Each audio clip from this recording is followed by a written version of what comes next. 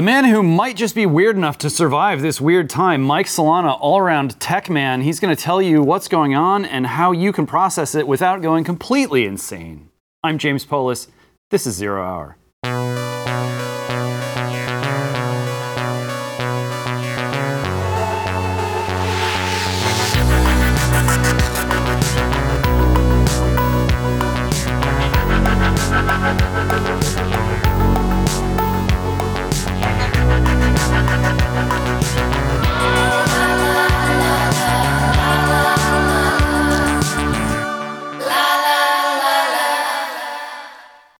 Mike Solana is the founder of Pirate Wires, an American media company reporting at the intersection of technology, politics, and culture. And he's the CMO of Founders Fund. Welcome, Mike.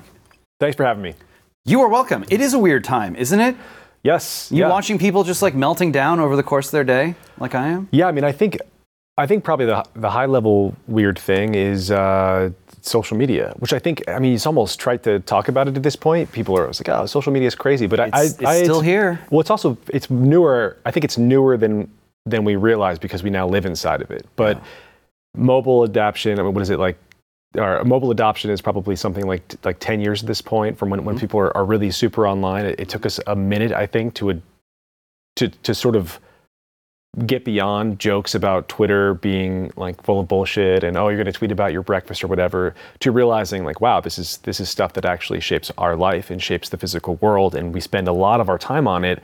And now I think just these days we're sort of starting to come to a sense of what it means to us, everything from our relationships to the way we acquire knowledge, how fast we lose knowledge. And the velocity of social media is increasing too. In terms of just like the visceral experience of engaging in social media, whether it's TikTok or the information is flowing faster, the exchanges are getting the amount of faster. time that we're spending on it is more. I think also just again the fact that we spend whole chunks of our day inside of it is. I never want to say it's a problem. I think it's a new thing, and I think you have to take new things seriously. So there are going to be things that we gain from it. There are a lot of things that we've gained from it, right? Like the ability to have a counter narrative to the story that you're told about the world is incredibly important.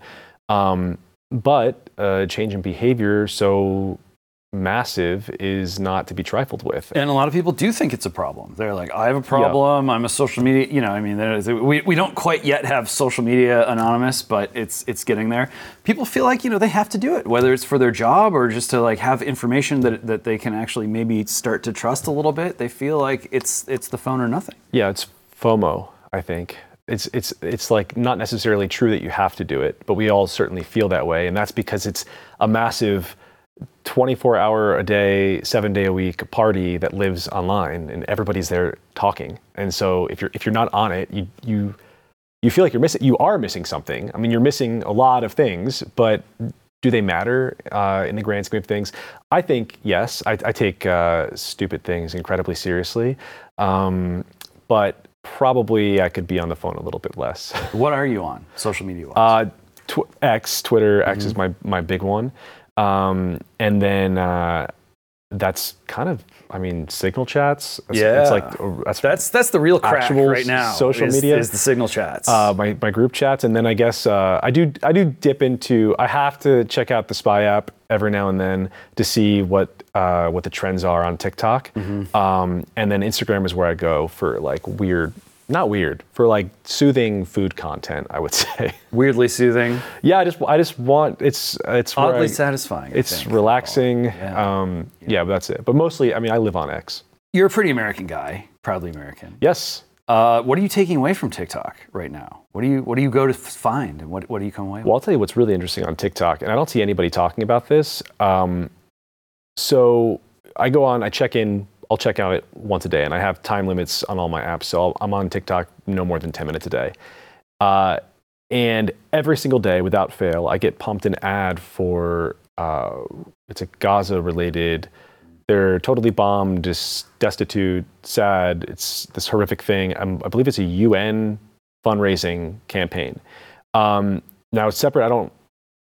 without getting into like Israel-Gaza stuff, it's very important that 150 million Americans every single day are getting pumped an ad for it that shapes the discourse around it. This is something that you can't block, because I've tried, because I don't go to TikTok for that. It is something that if you report it, it does not leave your feed in sort of following days. It comes back relentlessly, the exact same ad every single day. You're forced to look at it and scroll beyond it. And again, I think because social media is so new, we take things like that as maybe not really that big of a deal, but it's a huge deal that 150 million Americans are being pumped an image that has a very clear opinion or perspective, let's say, on a very important geopolitical event, and you kind of can't scroll past it. I think it's something that our government should care about. It doesn't really matter. This issue doesn't matter to me so much as the fact that the control exists. And so that's something that I've noticed on TikTok recently. Yeah, it's a pattern. It's like a billboard that you keep driving past every morning. Like it starts to become part of your environment. Yes, and I think it shapes your sense of what is the perspective you're supposed to have. You naturally adopt. This is how social media works. This is how human beings work. This is how advertising works, is people sort of look around subconsciously for cues on what to believe. That is, the more people who are doing something, the more you feel that that's what you should do or how you should feel. Even if you are fiercely independent, these things creep into you. It's why you change the way that you dress so often, or so many people do, without even kind of realizing it. Suddenly they want a certain kind of shirt or pant or whatever. That principle is at play with political opinions as well. And to have that much power in the hands of someone who I just don't consider the people who run TikTok as very much caring about what's in the best interest of America.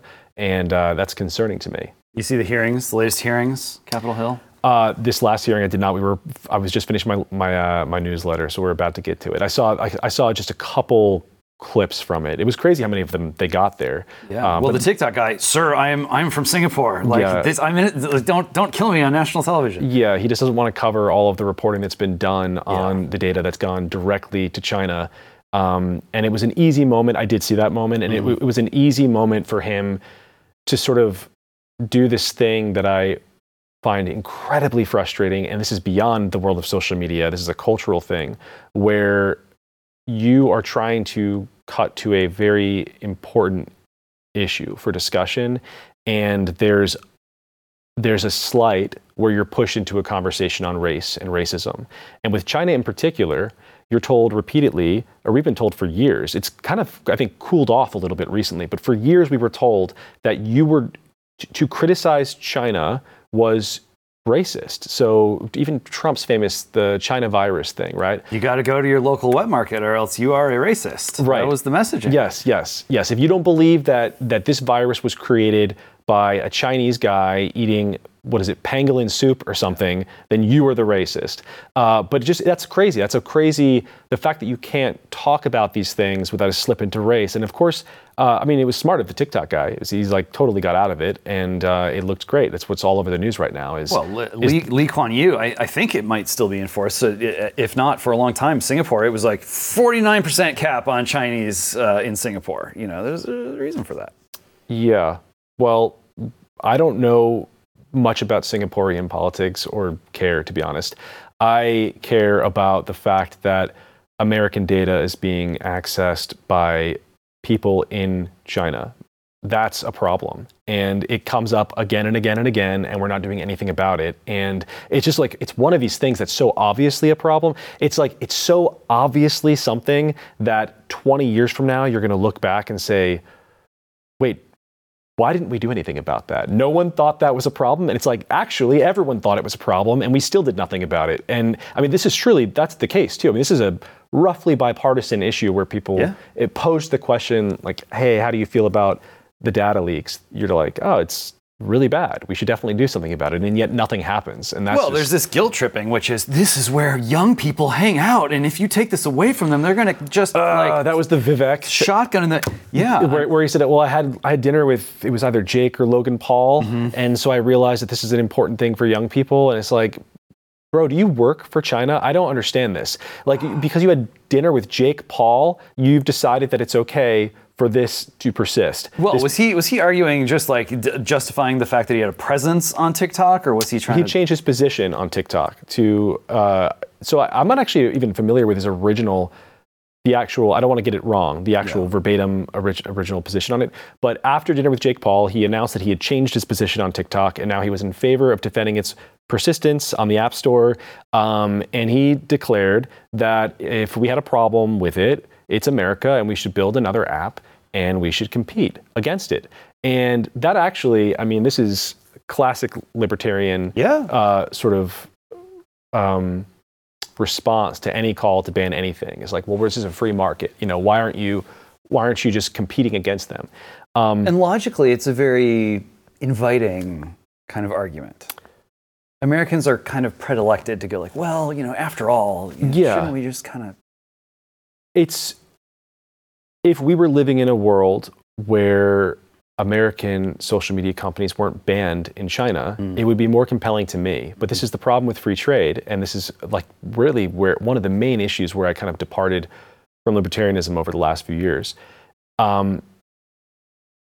We cannot have a market dynamic where Americans are competing in every single market in the world, or Americans where, I'm sorry, we cannot have a market dynamic where every single country in the world is permitted to compete in the American market, but we are not permitted to compete abroad.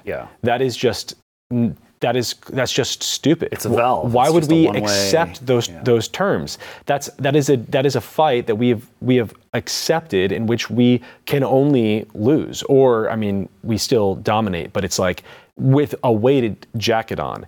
And I don't like that in any aspect of our economy, and I don't think the tech sector is any different. And one thing I feel like we have this, and you really saw this in the Vex campaign, this, he came from tech sort of adjacent spaces, but he threw the industry under the bus a few times, and this was one of them. The other one was during the bailouts for Silicon Valley Bank.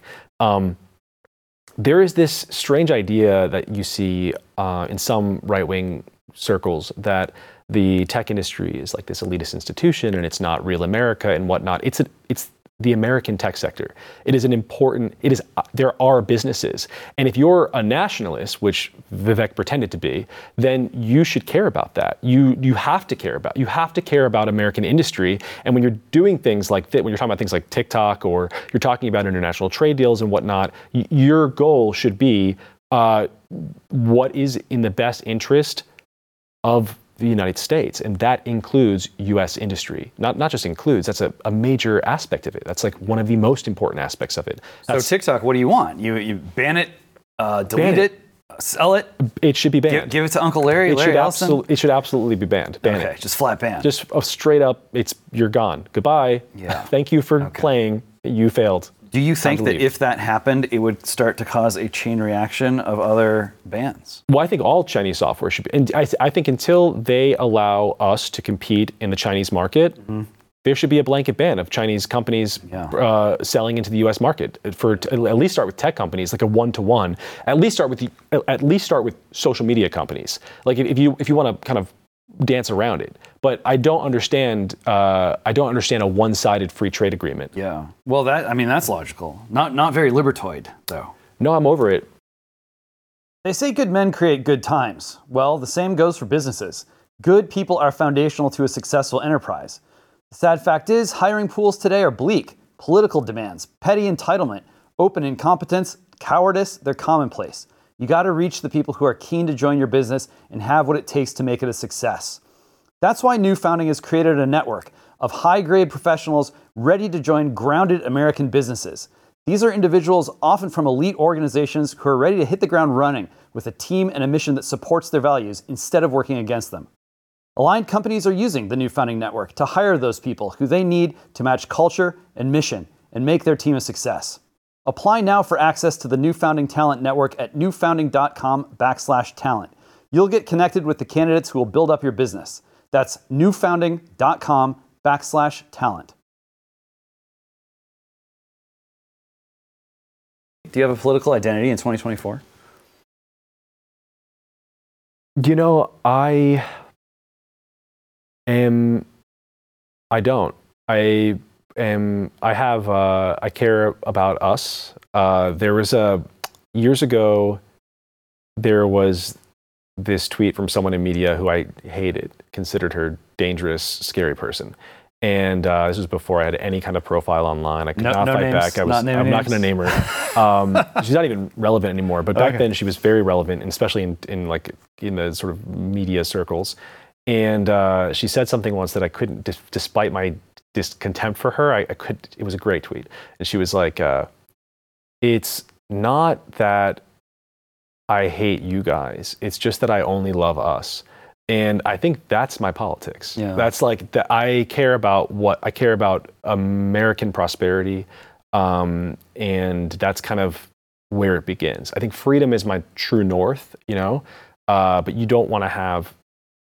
You don't want to be an idiot about it, and you don't want to sort of permit certain kinds of behavior that erodes the foundations of society. I mean, there are a lot of problems that we're facing right now, and I think we have to just fix them, and that's like the main thing when it comes to things like crime, for example. We have to just fix it. I think that non-identity identity is growing. I mean, I think a lot of it actually fueled Trump's rise.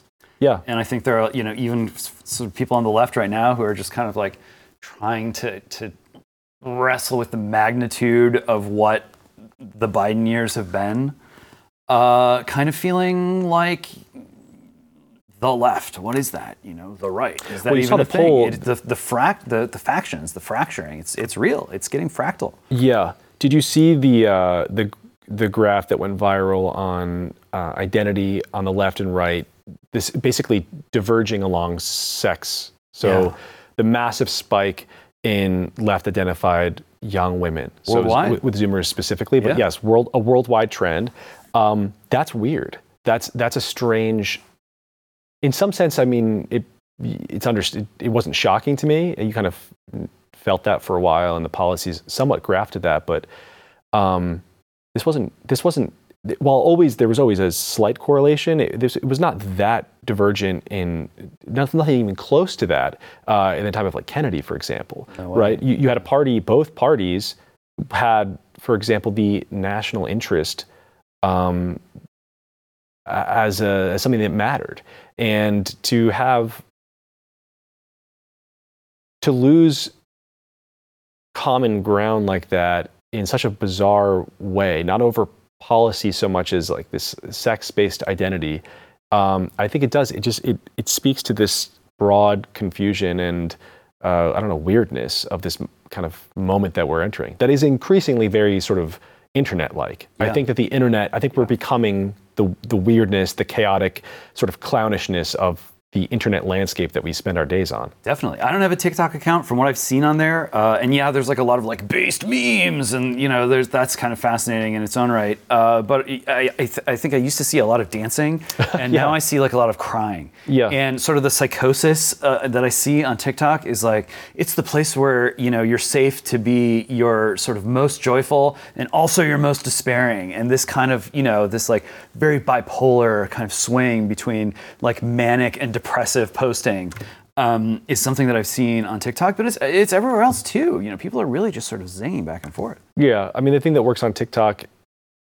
it's different on the margins, but it's the same as what works on every social media platform, which is novelty. Mm-hmm. That makes you stop and go, what is that? And then there are different versions of that. There's the polarizing thing, so it makes you angry. There is the shocking thing. There is the funny thing, the sexual thing. Like these are the different things that kind of grab people, and these are the different tools that people use on these platforms. And this is why people say tech is hacking our brains. Well, that's true. They want to hack our minds. That is what the algorithm does. Well, but this isn't just like sort of evil guys sitting in a glass donut sort of trying to destroy people's minds. There might be some of those people. I couldn't possibly comment. No one's trying to destroy it. But this is the medium. This is the nature of the technology. They're not doing anything different than advertising executives or television executives are doing. They're just doing it at scale at a much higher velocity. You can see in real time. For example, I don't want to say on a snip. I was on a major network not too long ago, and they knew by the minute when people were tuning off and tuning on, and you make adjustments based on that. So you're seeing the exact same thing in tech that you've seen in every other medium. It's just people are trying to get the most attention possible. It's always been that way. It's just that in tech, on social media, they're way better at it. Now, I think that that's clearly a thing that is happening. Again, like I said earlier, there are benefits to the medium and there are problems with the medium. And this is something that I worry about. It's more than even the algorithm. I think it's the concept of, you remember when you were first online, it's like the early 2000s, when that was like the kind of first, for me at least, that was the first wave of being online on like message boards and things like this. You'd go online for a set amount of time, and you kind of poke around and you would follow your own curiosity. You would search for things. Yeah. It's like a library. You go to the computer room and just sort of sit down. It was very much like a library. It was all self-directed. Social media is fundamentally different in this way, where you go there and you're given information and then you react to it. And the way that you react to it determines the next crop of information that you get in this sort of endless scroll. That's much more like television. It's just a very, very, very, very, very good version of television. And I think that shift from exploring to receiving is really the kind of the most fundamentally different thing. That's the most fundamentally different thing about it. That's going to be the thing that really changes our behavior. I think that's going to be the thing that has an impact on culture. The differences between sort of, I would say, Gen Xers and Zoomers today. You're going to see that in the way that they approach the world, and I think it's that. And I don't think we really know what the long-term bad or good of that specific thing is yet. Well, and then we have this whole sort of hurricane going, and we're going to fly over and just drop AI on top of everything. Yeah. Does that concern you at all? I mean, AI is great. I think it's awesome. I think it's going to be less awesome if it's controlled by the government. Yeah. That concerns me. That's what they want. That's what they're doing. That's the thing that concerns me. So I think that's the thing that we have to watch out for. It's the same thing with social media. I mean, they'll find a way to try and control it, even if they can't directly control it. And that's what we saw with the Twitter files. I mean, they were behind the scenes influencing all sorts of policy. And then if they're not even doing it directly, or sort of directly, indirectly, there's this culture that exists among the people in charge in sort of every fount of power. So government, media, I don't know, like banking, honestly, business, all the executives in the C-suites, like you just follow the money. Where do those dollars go? They all go to the Democratic Party. So there's a sort of single dominating worldview among the people who run things. And so when it comes to things like social media censorship, I think that what happens is it's less of a conspiracy and more of just, this is what the world looks like when one very small class of people controls everything. And that happens to be the party of domination. Yes. The party of, we should have, just consolidate, centralize. I mean, do you think that in a sense, whoever is the dominant player in AI is the government going forward? I think it's too soon. Here's what I know about AI right now. I know that it's already useful when it comes to the generation of images and text in a way that I find certainly some of the people who maybe I don't use it as much, but I have employees who use it and love it, and every day it's like a tool that they use to help with research and compiling like basic rough draft information to send each other on like memos and things like this. This is on the Pirate Wire side, not the Founders Fund side. I can see with what's already sort of been demonstrated a role in all sorts of like assistant work, and what I'm really excited about is legal assistance, medical assistance. I think those things are coming. I think that when we start talking about where this could go, you're looking at when you're talking about a machine that thinks, that's a paradigm altering technology. And so anyone who tells you exactly what that's going to look like is lying to you. No one knows. It's a fundamentally unknowable thing. And so I don't know where that all takes us. I do know that you don't want you don't want one very small group of people who are totally ideologically aligned to control it, because that's too much power for anybody potentially. Like I said, I don't know what AI is going to become, but usually the alternative to one ring to rule them all is war. Is you got 5 or 6 different groups and they all just start trying to kill each other to climb to the top, or even just to survive. Yeah. Is the world too small? Can we share the world with 5 or 6 different sort of AI superpowers? Yeah, I don't know. I do know that we're going to find out because because whatever we do in America, that will only matter in America. You have people across the world who are racing as quickly as they can to catch up to what we've done in really mostly California, is where most of this stuff has reached its present state of maturation. There's a lot of work in England years ago, but it's now dominated in San Francisco. And there's a race to catch up. I think people will catch up, and at that point, we'll find out what it looks like. Does the present state of California and San Francisco give you concerns about the direction the technology is flowing in based on its California centrism? No, that doesn't. The people who are working on it are super smart, idealistic, good people. The city, the sort of horrific, rotted state of not just San Francisco, but really almost every single city in the country, has more to do with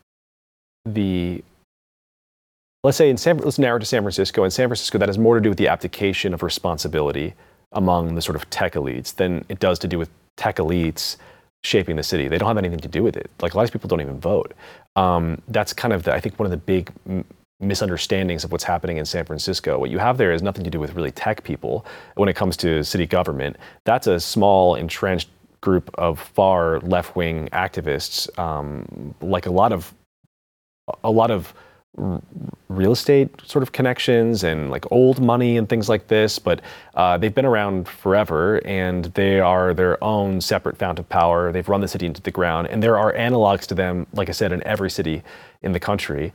And that's the group that you have to kind of get rid of. What you really need, what I would like to see, are people in tech actually spending a lot more time in politics. And that's where I really give them, that's where I find it reasonable to critique them. Yeah, well, it does create resentment when it's like, you guys build this magic hot air balloon and you climb in and you sort of float away, and the rest of us are here, having a knife fight to get like a bottle of aspirin at CVS. I mean, but that's on all of us. That's like, sure, we all need to be voting for more sane local politicians. Like, you can't, as someone who spent a lot of time focused on local politics, it's very frustrating meeting people in, for example, San Francisco, who don't even know that we have a board of supervisors, or if they do, like how many of them and who they are and who their supervisor is. Very That's your legislative branch, and you don't even know. So it's like that. These problems are not problems of capitalism. They are not problems of technology. They are, the San Francisco government has over $13 billion a year for its budget. They have plenty of funding and endless fraud and waste and grifty bullshit. Like, that's the problem, and that's what needs to be addressed. And that's a political problem. It's way less fun to talk about because there's no silver bullet. You're not going to build some special machine or secret magical tonic that you're going to whip up in your kitchen and solve the problem. It's like, you have to just get involved and spend a lot of time caring about, like, who's elected to the DCCC or something, which is the group that decides who's going to get endorsed for the Democratic Party in San Francisco. It's like, it's really annoying, nitty-gritty political things. That's what matters. And so, no, I don't think that people should be really thinking much about the random tech millionaire at all. They should be focused on that problem. It's like, how do we fix that problem? They can be thinking about the tech millionaire or billionaire when it comes to sort of asking for donations to political parties. And I do think those people should be, all of tech should be way more involved there, on the side of sanity, and then held to account when they put money into the coffers of people who are, like Joker from Batman. But yeah, we got to get better people into office. local government is, democracy is not just sort of a thing that you can say to try to shut down an argument. It's like an actual on the ground local government. That is what that is, and it's not very glamorous, and people do want to avoid it, and they do want to sort of like, isn't there something that we can invoke that will just take care of this for us? No, you can't YIMBY your way out of local government. You can't innovate your way out of local government. There's no. I actually, I worked on a podcast. So back at Founders Fund, back like a few years ago, 6 years ago, I started the show. It was called Anatomy of Next, and season 2 is my favorite. And we did. My idea was like, I'm going to do every aspect of turning Mars into a habitable world, and we're going to draw on technologists and scientists who I've met through my work at Founders Fund, and it was awesome. It was fun. It was exciting. It did well. I enjoyed it. Season 3 began release. I was working on it leading up to what then became COVID. And so I started releasing it right around the time that COVID shut everybody inside. And season 3 was called Asylum. And my idea was that I was going to take what I learned from season 2, building a world, and I was going to narrow it down to what should be a much easier problem. I mean, building a world's crazy. We're going to rebuild the city of San Francisco. How do we fix San Francisco? And what I learned pretty quickly into the process, not quickly enough, because I was kind of halfway through releasing them before I realized why I was so depressed working on it, was that there was no technology solution to any of this. There was no way to rebuild this thing in a way that could be so exciting as the blank slate that was Mars, because the solutions were all tedious and boring and not a blank slate at all. They involve working with crazy people and convincing idiots to do things that you want them to do in the best interest of everybody. And that's just a very different thing. Suffering, sacrifice, who wants that? Yeah. I mean, for me, this stuff, it's ultimately, these are matters of the heart. These are spiritual matters. And if you just push all that off the table and say, no, we're just going to ideology our way out of it, or we're just going to build our way out of it, you're missing what it is that makes us human. That's interesting too, what you said about ideology. So that's also something I've been thinking about, and that's kind of my libertarian, that was where I started parting ways with that. I just want things to work well in the sort of obvious way, right? Like that's the thing that should matter. I don't want there to be crime in the streets that is just like brazenly taking place before me in the streets of San Francisco or whatever. Like I want to solve the homeless problem. I want to solve the housing problem. I want people to be able to afford a home. Like I want good public transportation and public education and funding into new technologies and sciences. And I want people to be able to run a business without being crippled by onerous regulation and things like this. I don't almost care how I get there at this point. And when it comes to ideology, it's like, well, it can be a purity test that just gets in your way of what is the truth, which is staring you in the face. Like, what is right and wrong, and what a good city is. We all kind of have a sense of that. I think we all want the same things, and I don't want to call it anything anymore. I just want to talk about those things. You consider yourself spiritual in the current year? I consider myself religious. Mm-hmm. I think spirituality leaves a lot on the table. I think it's maybe something that we tend to move towards because we're afraid of being religious, because we've been taught that we're not allowed to be religious. But I get a lot from faith, and I don't know, calling it spiritual for some reason, it feels too small. I think that is very well said. Although the religious people who I trust and I listen to talk about being spiritual, and then I trust the spiritual when it's coming from the religious. Right. I mean, this is one of those topics where there are people who are way smarter and way more obsessed with the topic, and I defer to them for whatever is right in general. I know what's right for me personally. Well, you look around the world at all these different digital superpowers, or whatever you want to call them, scrambling to reassert some kind of real sovereignty at a time when software is eating the world and digital is off. whether it's China or Russia or India, Israel, Vatican, Europe, or here in the U.S., it is a race to figure out how to reconnect that kind of original religious tradition to this question of what is there about us that gives us some authority still over these machines. Because if it's not there, then your face rips off on the roller coaster. I think that is a good point. When it comes to artificial intelligence in particular, there's something about watching a machine create a beautiful image instantaneously that it feels maybe that something importantly human has been taken from you. But if you sort of look under the hood, you realize that the machine's not creative at all. It's approximating what we've all created. Yeah. The humans are still in the driver's seat, like fundamentally when it comes to language models. Like that's where it's learning from us only. And if it's ever going to be learning from itself, like you could create a model of AI generated images, for example, and those would be like copies of approximations of copies of copies. It's like it's not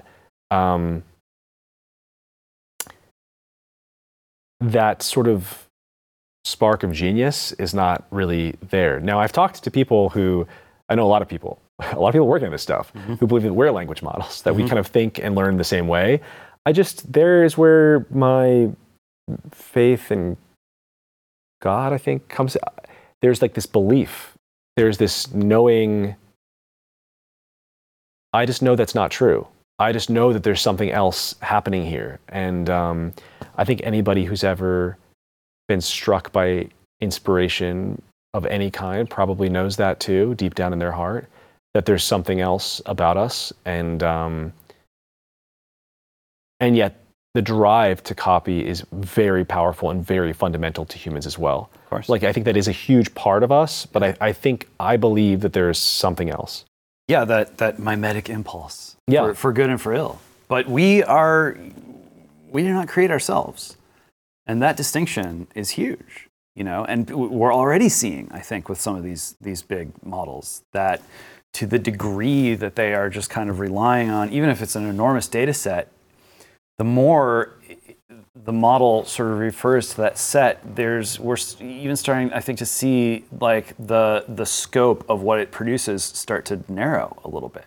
You make a copy of a copy of a copy of a copy at a certain point, like you've got something very thin, and you really lose the fidelity, and it becomes divorced from the original, and then it loses its meaning. I mean, Baudrillard was writing about all this stuff, what's now long ago, where it's like when you make that leap over into the purely virtual, and you say goodbye to the originals, and you're just dealing with copies of copies, it does lose that spark. I mean, when I use the word copy, that was probably not fair.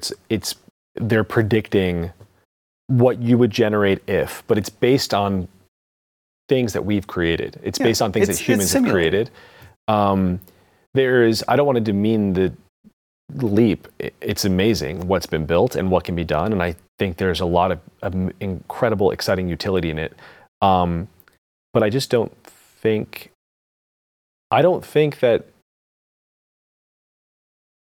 it's complete, and I can be proven wrong. And then, that means in a few years, these machines are going to be writing as well as I do. And I will not be writing anymore for Pirate Wires because my job will be replaced. And it'll be marketing better than I could ever market, like at Founders Fund or something. And I just think that at that point, this is where we get to the giant question mark. If that's true, if it's really that incredible, then the world is so completely different that it's not even worth spending time now discussing, because it's like, I don't even know how do you begin solving a problem that you can't see? You're talking about the total transformation of the physical world. And I think probably we're a little bit sort of maybe overhyping what's happening here. Yeah. Well, I mean, just the absurdity of this attitude, which is spreading, of like religion is bullshit. That's why I worship technology. And it's bro, like, do you not see? But no, I mean, it is powerful enough, and we are in kind of this, this weird moment where people are trying to find something that has an ultimate authority to it, and they want it right now because they feel like there's this vacuum right now, and that's what they're turning to. Yeah, but I mean, so when it comes to search, for example, the power of, separate from the image generation, we talk about just ChatGPT or something, you're getting answers. It's like a new form of Google. The power of it, the reason it's so popular, is that it functions in the same way that when I have a question and I'm in a room with my colleagues or my friends, and I wonder something, I ask them. That's what we're designed to do, is to ask each other for help and to have a sort of personal relationship with the person who's giving us information. And in fact, when we get information from someone we trust and someone who sounds like a human, someone who we know, it means a lot more to us. That's just how we're wired. Absolutely. And so in this way, Google search was never superhuman. This is much more like us. It is much more, use the word authoritative. It's much more authoritative because that's where we place a thought. We place authority in the personal, and it is highly personal. Or at least it seems highly personal. Yes, I mean, these are machines that can maybe even simulate a soul. That doesn't mean it's the same thing, though. Yeah. And if we are called to love our neighbor, how can we love our neighbor if we're just systematically substituting a machine for a person? Yeah, that's a separate problem. I mean, I hate to be so negative on technology. I think it's offered so many amazing things. I don't think you're being negative. I think you're being sort of, fair. Yeah, but I think that the atomization of society is also a huge problem, and AI is not the big problem here. AI is a new thing that we don't even really know what's going on with it yet, right? It's like if anything fundamentally new is going to be really hard to predict, and the average person's not using ChatGPT. The things that are driving us apart now is like it's our ability. I think there are these weird trade-offs that we don't think about. So something as apparently unambiguously amazing as FaceTime, where you have this great ability to now chat with your mom and dad. Mm-hmm. With the real mom and dad. Back in New Jersey. And you're like, hey, what's up? Well, because it's so good at approximating contact with your parents, I think it reduces the incentive to go and visit them. Yes. And that is true of a lot of different kinds of technology. When we saw this push during COVID to remote work, there were a lot of people in tech who were like, this is the future. Like, COVID just tipped us over. We're all going fully remote now. And I was just like, there's no way, because I personally am so miserable right now. I hate it so much. This is not human behavior. I want to be the thing that I am betting on. I am betting that people are going to want to be with each other forever. And there are going to be things that make that just a little more difficult, or it's just a little bit easier to trick yourself into thinking you are doing that. Yeah. And those things will reduce the amount of time that we spend together. But I think that impulse still exists. It still exists inside of us. And we're gonna, I hope that we find our way back to each other in a sort of mass movement type way. I do know that the reason I don't know that I know this. I do suspect the reason so many people are so unhappy is because of this, though. It's because of this. It's not an AI-generated friend or family. It's like this piece of glass between you and everybody that you love. It's just like on some level we understand that this is simulated, and it does serve these incredibly important purposes now in life, and you get so much out of it, and you can do so much more. You can increase productivity, and again, it's amazing to see your parents when you're away at work, or your partner or whatever. But wouldn't it be better if you were just living down the block from them? Which is like, my dad lived a block away or 2 blocks away from my grandma. I used to walk there, and my uncle was up the street, and my aunt was down the other way, and that me growing up, that was already a weird thing, and I am worried about that becoming weirder. And I don't want to blame technology. This is like a modernity,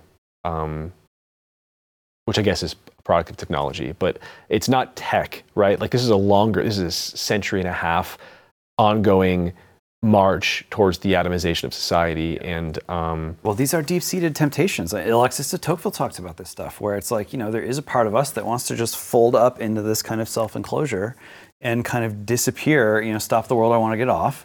And you fall out of the habit of loving, and you fall out of the habit of not just the joys of love, but the crap that you have to put up with from the people you do love. Because we are all these sort of like flawed, incomplete beings. And if you fall out of the habit of doing all those things and you kind of forget how to do them, then when you do see a person in real life, you either ignore them or just consider them to be some kind of monster. Yeah, I agree. I completely agree with that. Well, we did social media, we did AI. Let's talk about Bitcoin real quick. Very powerful technology, in the running to be a world computer. Kind of thing where if it falls into the wrong hands and you get sort of one world computer that's bad, then obviously that would be bad. But this is a technology that I think, is distinct because ordinary Americans, maybe you need a 30-minute tutorial or whatever, they can take advantage of it right now to build markets and institutions that respond to what it is that we're trying to protect. Yeah. It's a lot harder for people to do that with AI, which you mentioned. It's harder for them to do it with social media. It can become very passive. Where do you think Bitcoin's headed? I think it's not going anywhere. I think it's going to live for a very long time. I think that's the interesting thing that we're seeing now as it kind of creeps back. I mean, so this is an interesting thing that we see every couple of years. It's not like a newly interesting thing. Bitcoin is dead. Bitcoin dies. And then it comes back and people say, that's so interesting. It keeps coming back. That's important. And then they forget it and it dies and it comes back. And now it's sort of coming back again. It's not just Bitcoin, right? This is just the nature of blockchains. And Bitcoin is the most important one because it was the first and it has the brand. And when it comes to something that is abstract, that matters. All that matters is how it lives in someone's head.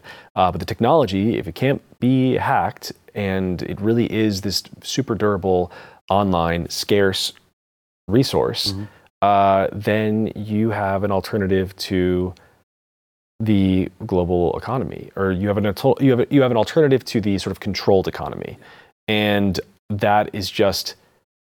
I think about it as just an escape valve. It's like this important or safety, an escape hatch. It's like this life vest that we have now, and it sort of sits there in my mind. It's something that I'm glad exists, that I think probably it's worth everybody having a little bit of exposure to. And I think that the more people who have exposure to it, the less likely it is that the government's going to be able to ban it, and the less likely the government is... Or nationalize it, which they want to do with just about everything else now.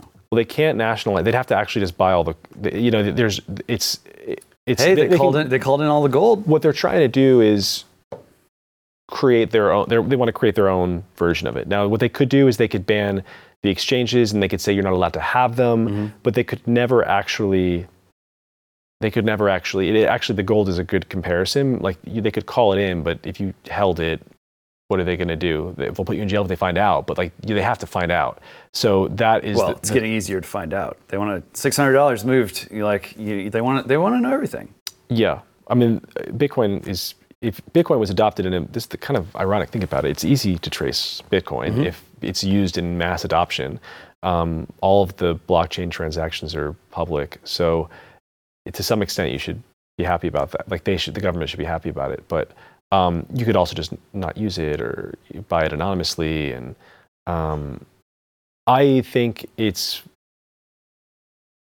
the opposite of AI. You mentioned this as well. It's true. It's sort of very different than AI in a sense that Bitcoin is a decentralizing force that is threatening to power, whereas AI is a naturally centralizing technology that is rare in the world of technology. Technology tends to be contrary to power. It tends to be disruptive of power.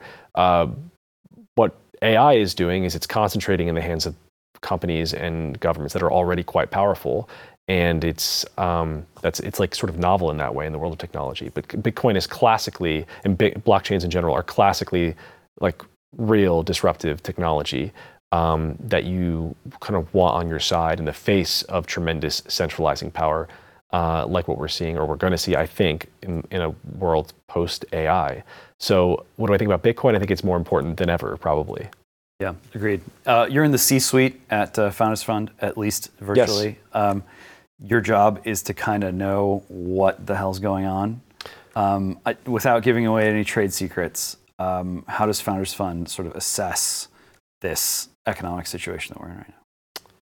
I think that, so Founders Fund is a venture capital firm. It's a very specific part of all of this. It's investing in private companies, specifically technology startups. And there, I think that it's the thing that most other firms have not adjusted to that we have is that the climate's different. So we've reduced the amount of our last fund. There's too much money. There are less people building the companies they once were. There's still incredible deals out there. There's still great companies, but you kind of have to ride with the market. And I think that in terms of trade secrets, I don't know about trade secrets. They're just good investors. I'm on the marketing side, right? Not on the investment team. So I don't feel like they're just building companies themselves. They're aware of, I think, what goes into that, what goes into a great founder, and they look to fund people when they find them who are great. And I wish there was more to it than that, but it's really that. There's too much money right now. The environment is way too frothy, and I think that this is something that a lot of investors are going to have to grapple with in the next few years to come. We got really used to seeing people raise very dumb money, and on the expectation that 5 or 10 years from when they raised, they were going to deliver some massive returns, and most of them are not going to deliver returns at all. It's going to be even harder to raise, and I think the firms that are more, I don't know, exhibiting a little bit more responsibility are going to probably just do better. You think Trump's going to win?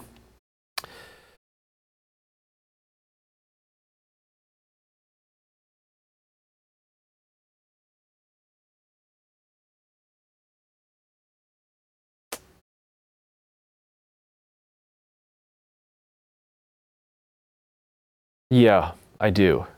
I think it's going to be an immigration year. And I think that all that's going to matter is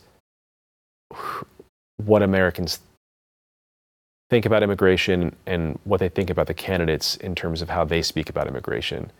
And I think that just based on the record and the rhetoric that we've seen historically, I think Trump is much better poised to navigate that conversation than Biden, who's responsible for, how many millions is it somewhere between 8 and whatever? So it's like 12 million people maybe. Like, how many illegal immigrants have crossed the border since Biden opened it?